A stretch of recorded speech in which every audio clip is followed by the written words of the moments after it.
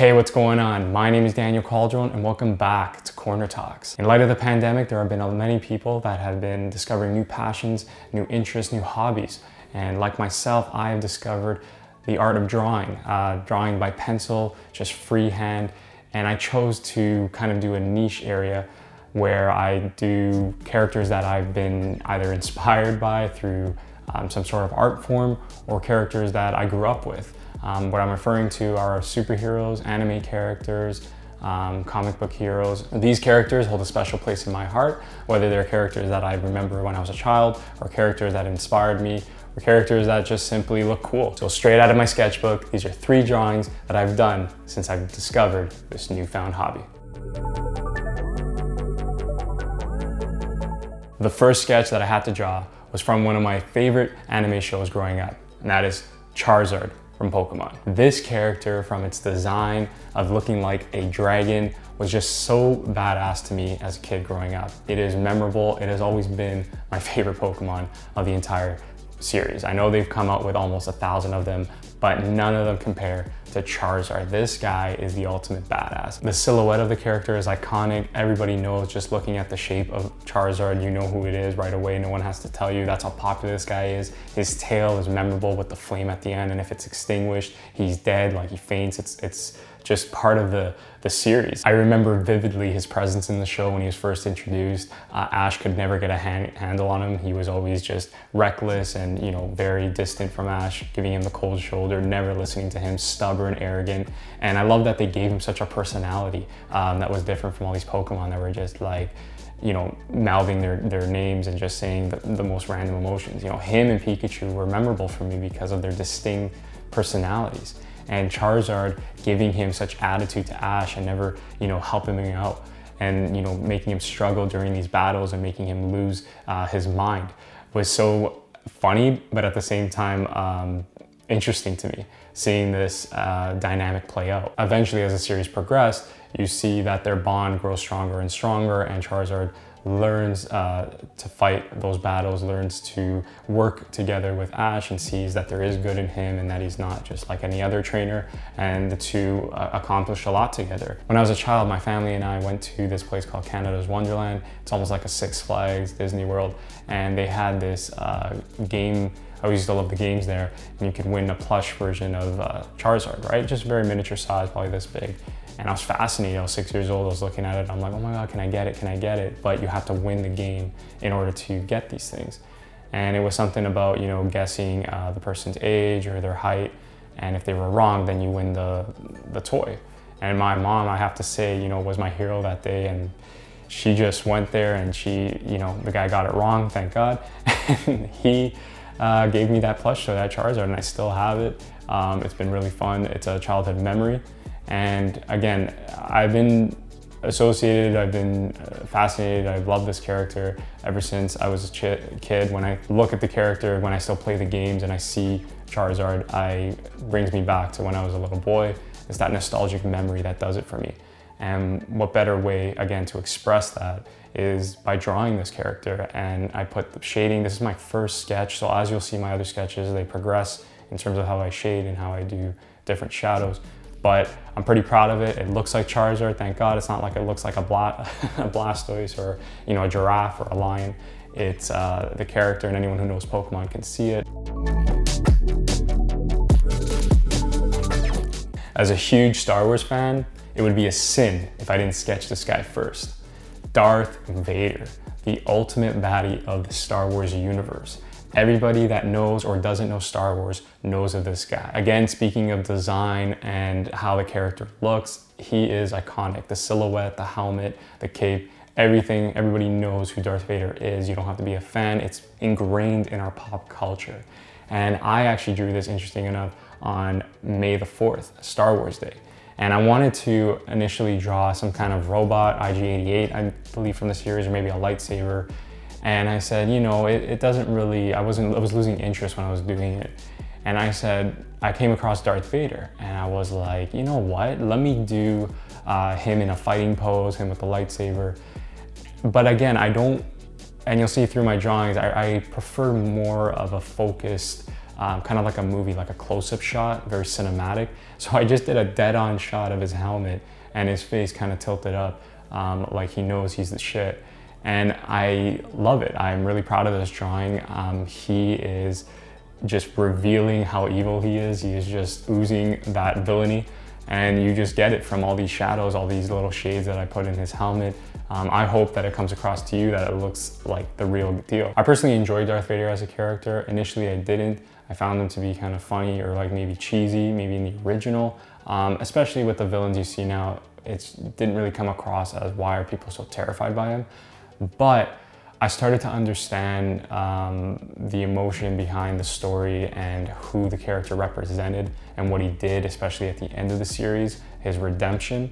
So looking at all these different factors, I guess it made me more, made him more likable. Seeing him in Rogue One though, seeing him at his full potential, I guess how George Lucas envisioned him with all the visual effects they can do, you know, choke holding people by just, you know, putting out his hand and, you know, throwing people across the room like it was nothing, throwing his lightsaber around, chopping people up. It's an iconic scene from that movie and it's very terrifying. It's pitch black and it's just red because the light's emanating from the lightsaber.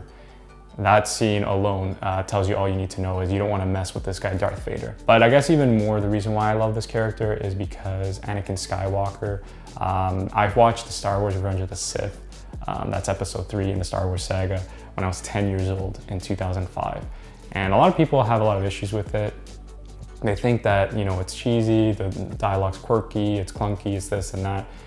Again, maybe not the most perfect movie. When I watch it, I can pick it up too as a filmmaker, but it does everything it needs to do, and I stand by it as one of my favorite films of all time. The character of Anakin Skywalker, Hayden Christensen, who portrayed the role, I can't see anyone else do it. I know there's people that say, you should have got this guy, Leonardo DiCaprio. No, he fit the role. I love that he didn't have that much star power, that it wasn't distracting.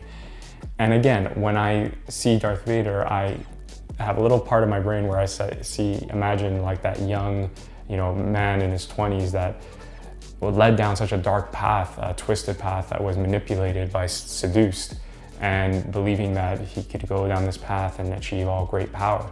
But really he was just tormenting himself. He was destroying all the good things in his life.